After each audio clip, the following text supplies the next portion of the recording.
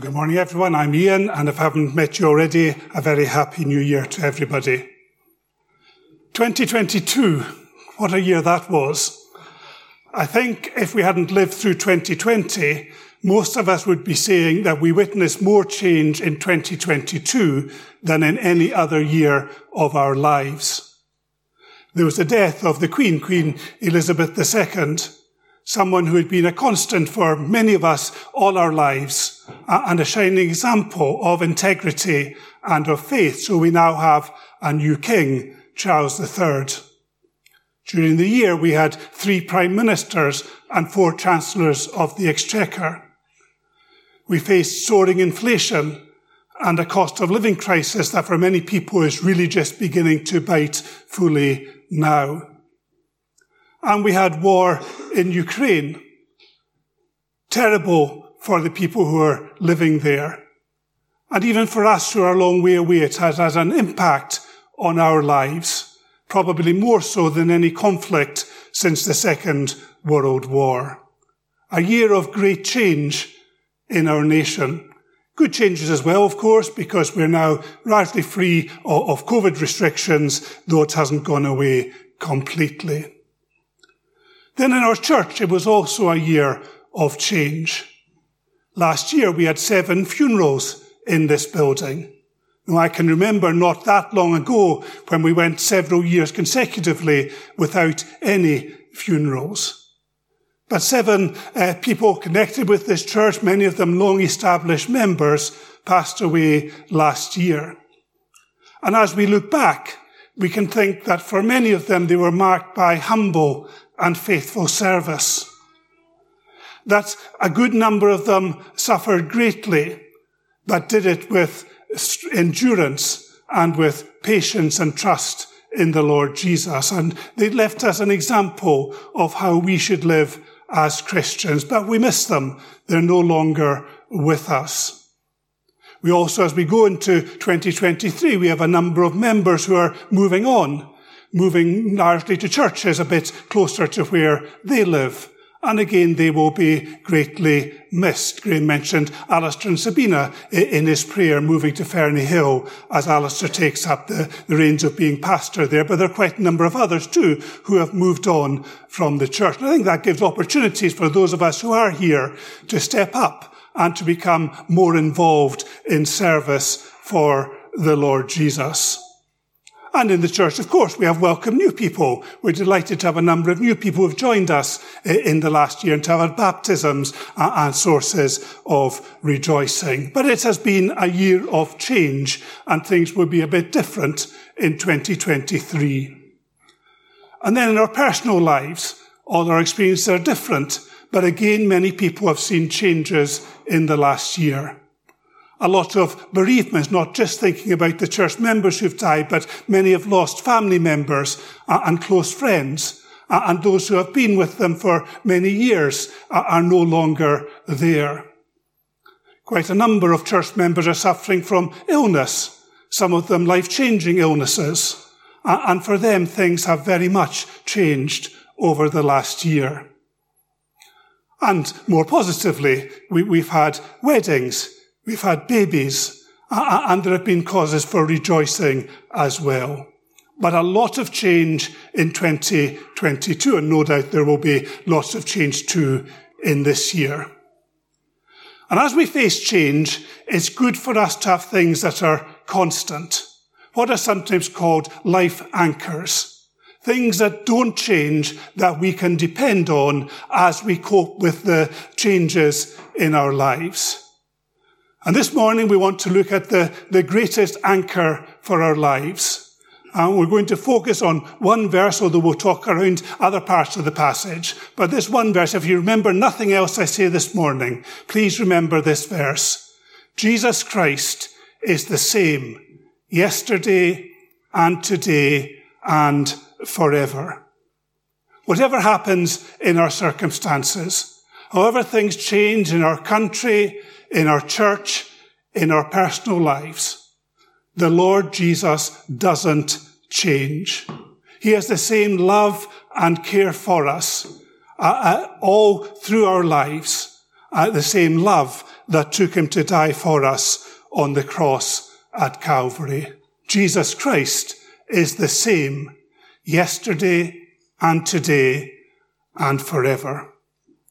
Now, I need to be a little bit careful about not taking a verse out of context and building too much on it, so let's give ourselves a bit of context at this point. We're at the end of the book of Hebrews, the last chapter of this letter.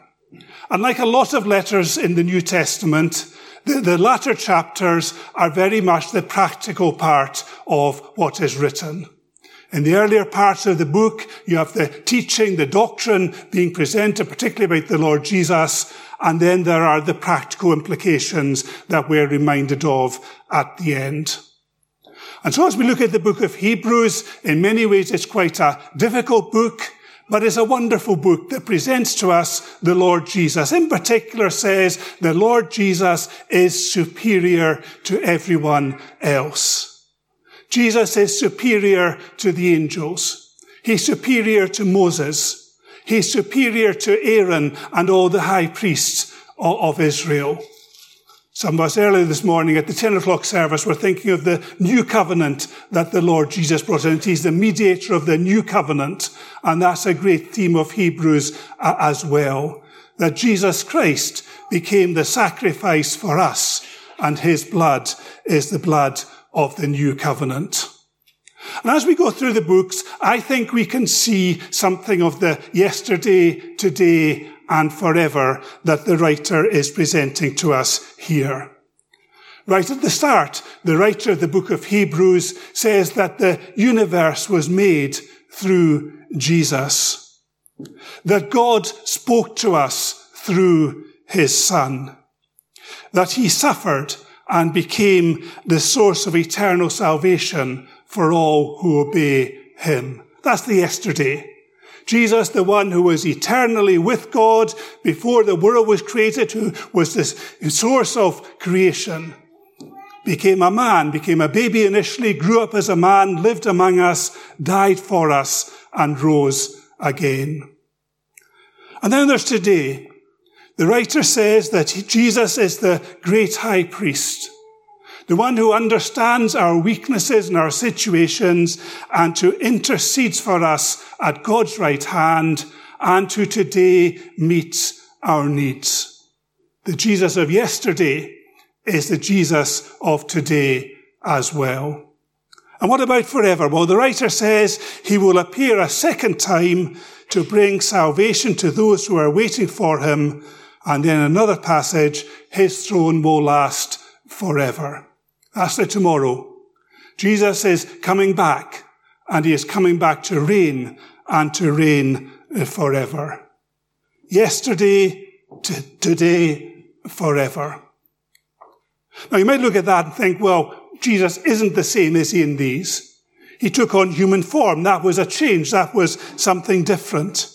He died and he rose again and ascended to heaven. That again was something different. Well, yes, in a sense, his circumstances changed, but his essential essence as divine God with us, the Son of God, that has never changed, and his love and concern for us has never changed.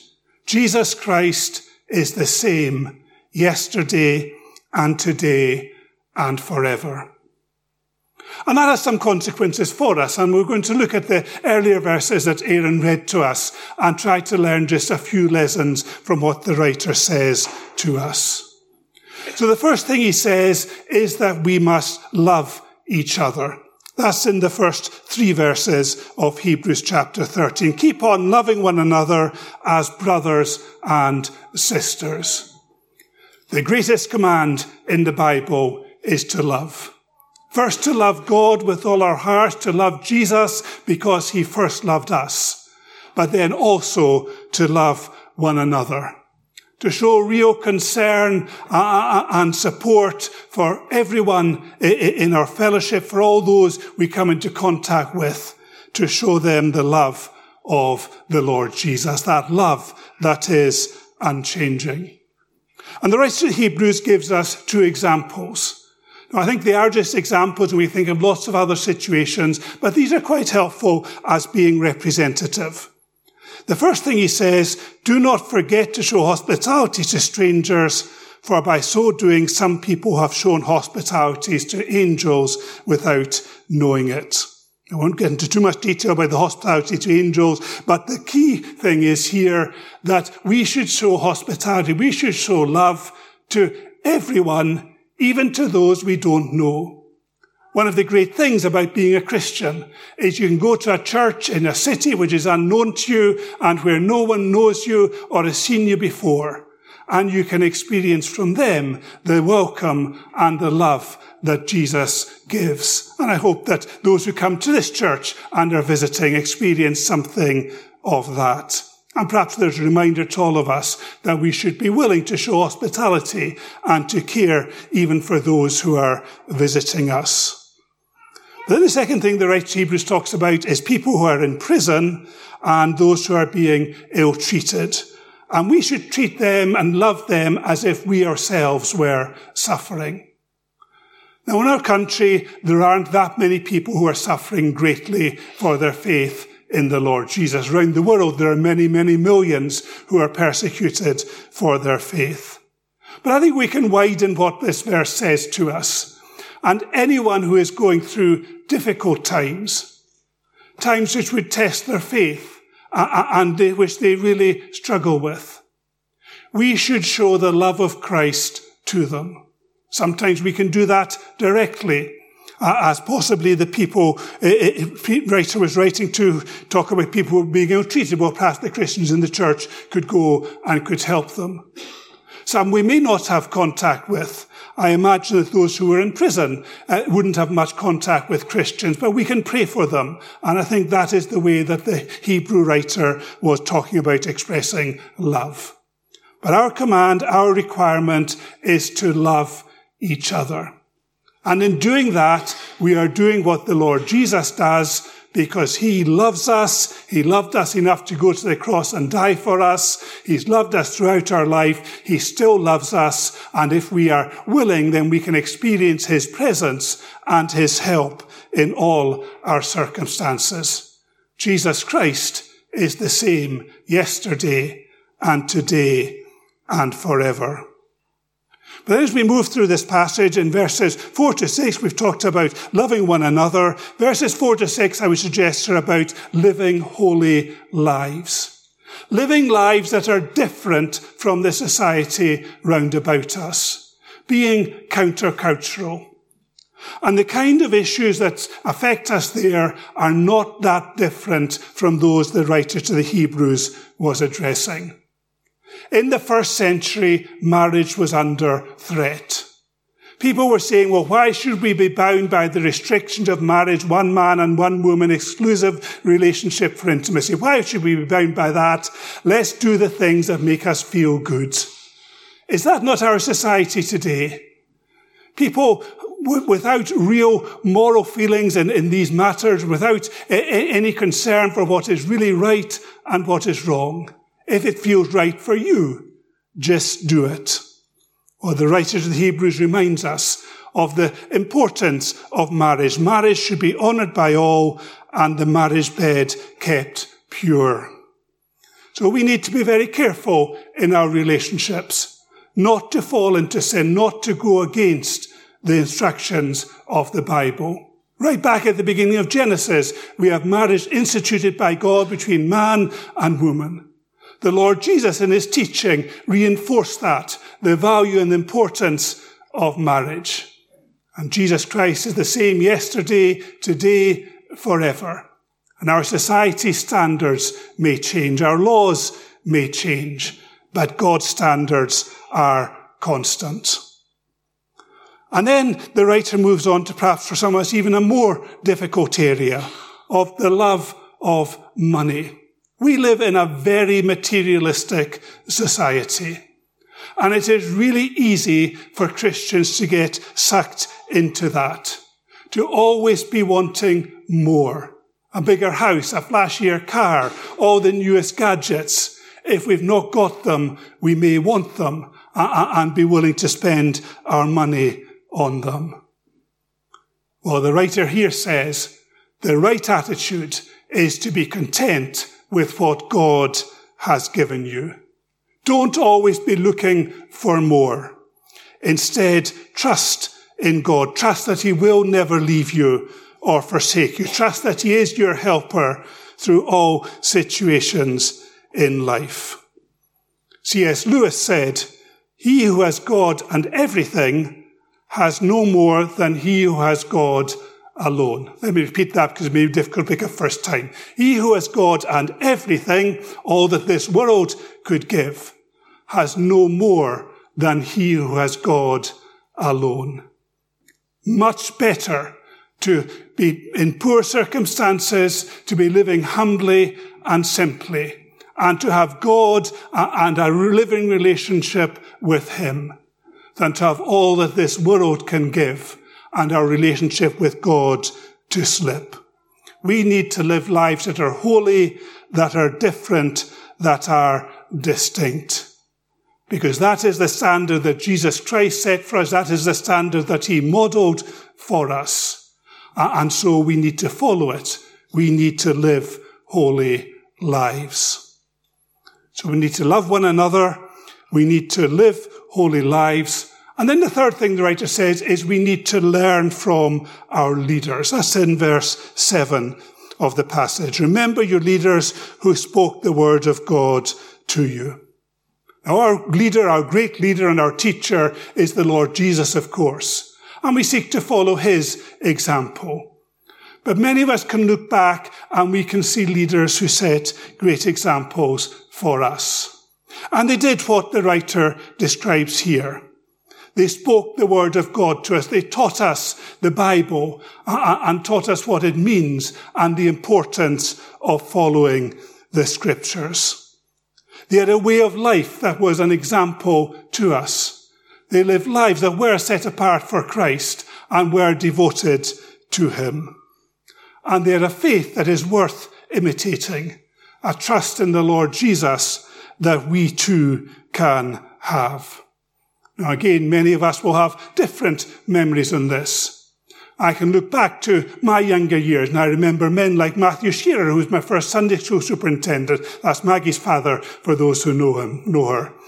And Mr. Shearer was someone who throughout my youth had a constant interest, not just in me and all the young people who would talk to us, who would ask about our spiritual welfare, who was really concerned for us. Or there was Jim McDowell, Margot's father, who was my Bible class leader, who week in, week out met with us, taught us the Bible, took us into his home, he and Margot, and showed real concern for us. Oh, when I was a young man, there was Willie Matthews, who must have seen something in me of leadership potential and gave me real encouragement and help in those years. Now, your examples will be different, but I'm sure many of us who have been Christians for a long time can look back and we can see people who have been our leaders in the past and we can give thanks to God for them. Of course, we don't need to look back very far. In the last years at church, we've lost two of our leaders. At the start of the year, Ian Naismith, my father, who'd been an elder for over 40 years before he retired a few years ago. And one of the things that really struck, I think, all the family is a number of people who looked to Dad for wisdom and for help and encouragement. And then at the end of the year, Alistair Chalmers, as we already mentioned, has moved to be pastor at Ferny Hill. And over the last 5 years, we've benefited enormously from Alistair's care for everybody, for his leadership of the church, from his pastoral heart and his wholehearted commitment. And we'll miss him. We miss the leaders who have gone on. But actually, it is not the leaders who make the church. This is the church of Jesus Christ. And as we move on, and as there are people who are no longer with us, if we are looking to the Lord Jesus, then we will know as a church that we will continue to be blessed spiritually, that we will continue to know his presence. He is the same yesterday, today, and forever. Leaders come and leaders go. We give thanks for them. We learn from them. We follow their example. But ultimately, it is the Lord Jesus who we need to look to. He is the one who is constantly with us, who will never leave us or forsake us. And then finally, we've thought about loving one another. We've thought about living holy lives. We've thought about learning from leaders. And finally, we need to learn to look to Jesus. And that's verse 8. That's our key verse here. Jesus Christ is the same yesterday and today and forever. Early in the book, in chapter 11, the writer of the Hebrews goes through a long list of great followers of God in the past. Noah, Abraham, Moses, lots more. And then in chapter 12, he says, yes, remember these people, run the race with perseverance, looking unto Jesus, the author and perfecter of our faith. Jesus is the one who we as a church look towards, want to glorify, want to live for. He is the one whose love for us is constant, who we know we can rely on through the good times and the bad times. We can always learn from him. We can always be confident in him. And as we enter 2023, we need to look to Jesus and to trust him as the one who is the same yesterday and today and forever. What might that look like? Well, for some people, it may be looking to Jesus for the first time. Recognizing that your life has been lived for yourself and that you need the forgiveness that can only come through Jesus. Trusting him through his death on the cross to take the punishment for our sins, because his saving power is the same as it's always been. If you're not already trusting in Jesus, I would urge you to consider him, the one who is the same yesterday, today, and forever, the one who died for your sins. Or perhaps there are some here this morning, and as we've been talking, as we've been thinking about what God looks for from us, you recognize that although you're a Christian, although you're trusting in the Lord Jesus, your life has been far from what it should be. I mentioned earlier about New Year resolutions, and the best resolution is to follow Christ more devotedly. Do you need to think about your relationships? Do you need to think about your lifestyle? Do you need changes to your desires and your priorities? Do you need to be more wholeheartedly committed to the Lord Jesus this year? And perhaps part of that will be becoming more involved in serving in the church. The expectations that Jesus has of those who follow him haven't changed. He looks for and expects wholehearted devotion to him. Can we give that this year? Can we come to the Christ who died for us, recognize he's the same yesterday, today, and forever, and commit ourselves wholly to him? Or perhaps some people are looking forward to this year, actually not looking forward to this year. As they look forward, it's with a sense of trepidation, facing uncertain times, not sure what is going to happen for them and their family. Well, the writer of Hebrews would say, in times of uncertainty, the one thing we can cling on to is the unfailing love of the Lord Jesus. He loved us enough to give his life for us. He loves us still today, and whatever circumstances we may face, we can look to him for confidence, for comfort, and for strength in our circumstances. If you're dreading the coming year, look to Jesus and trust in him, and know that he is able to be with you every step of the way, however easy or hard it may be. All of us, let's go into the year with this verse in our minds. Jesus Christ is the same yesterday and today and forever. Let's pray together. Our Father, we thank you for your word to us. We thank you for this wonderful truth about your unchanging Son, that the love he showed when he was in this world to so many people, the love he showed supremely when he died on the cross, is the same love that he has for us today. All may change, but Jesus never. Glory to his name. Help us this year to cling on to that, to understand that in all the circumstances of life, Jesus is with us, and to rededicate ourselves to him, or perhaps to trust him for the first time, knowing him as Saviour, as Lord, as our friend. We thank you for this time we've had together this morning. Thank you for the privilege of being able to worship together and to learn from your word. And we commit ourselves to you now in the name of the Lord Jesus. Amen.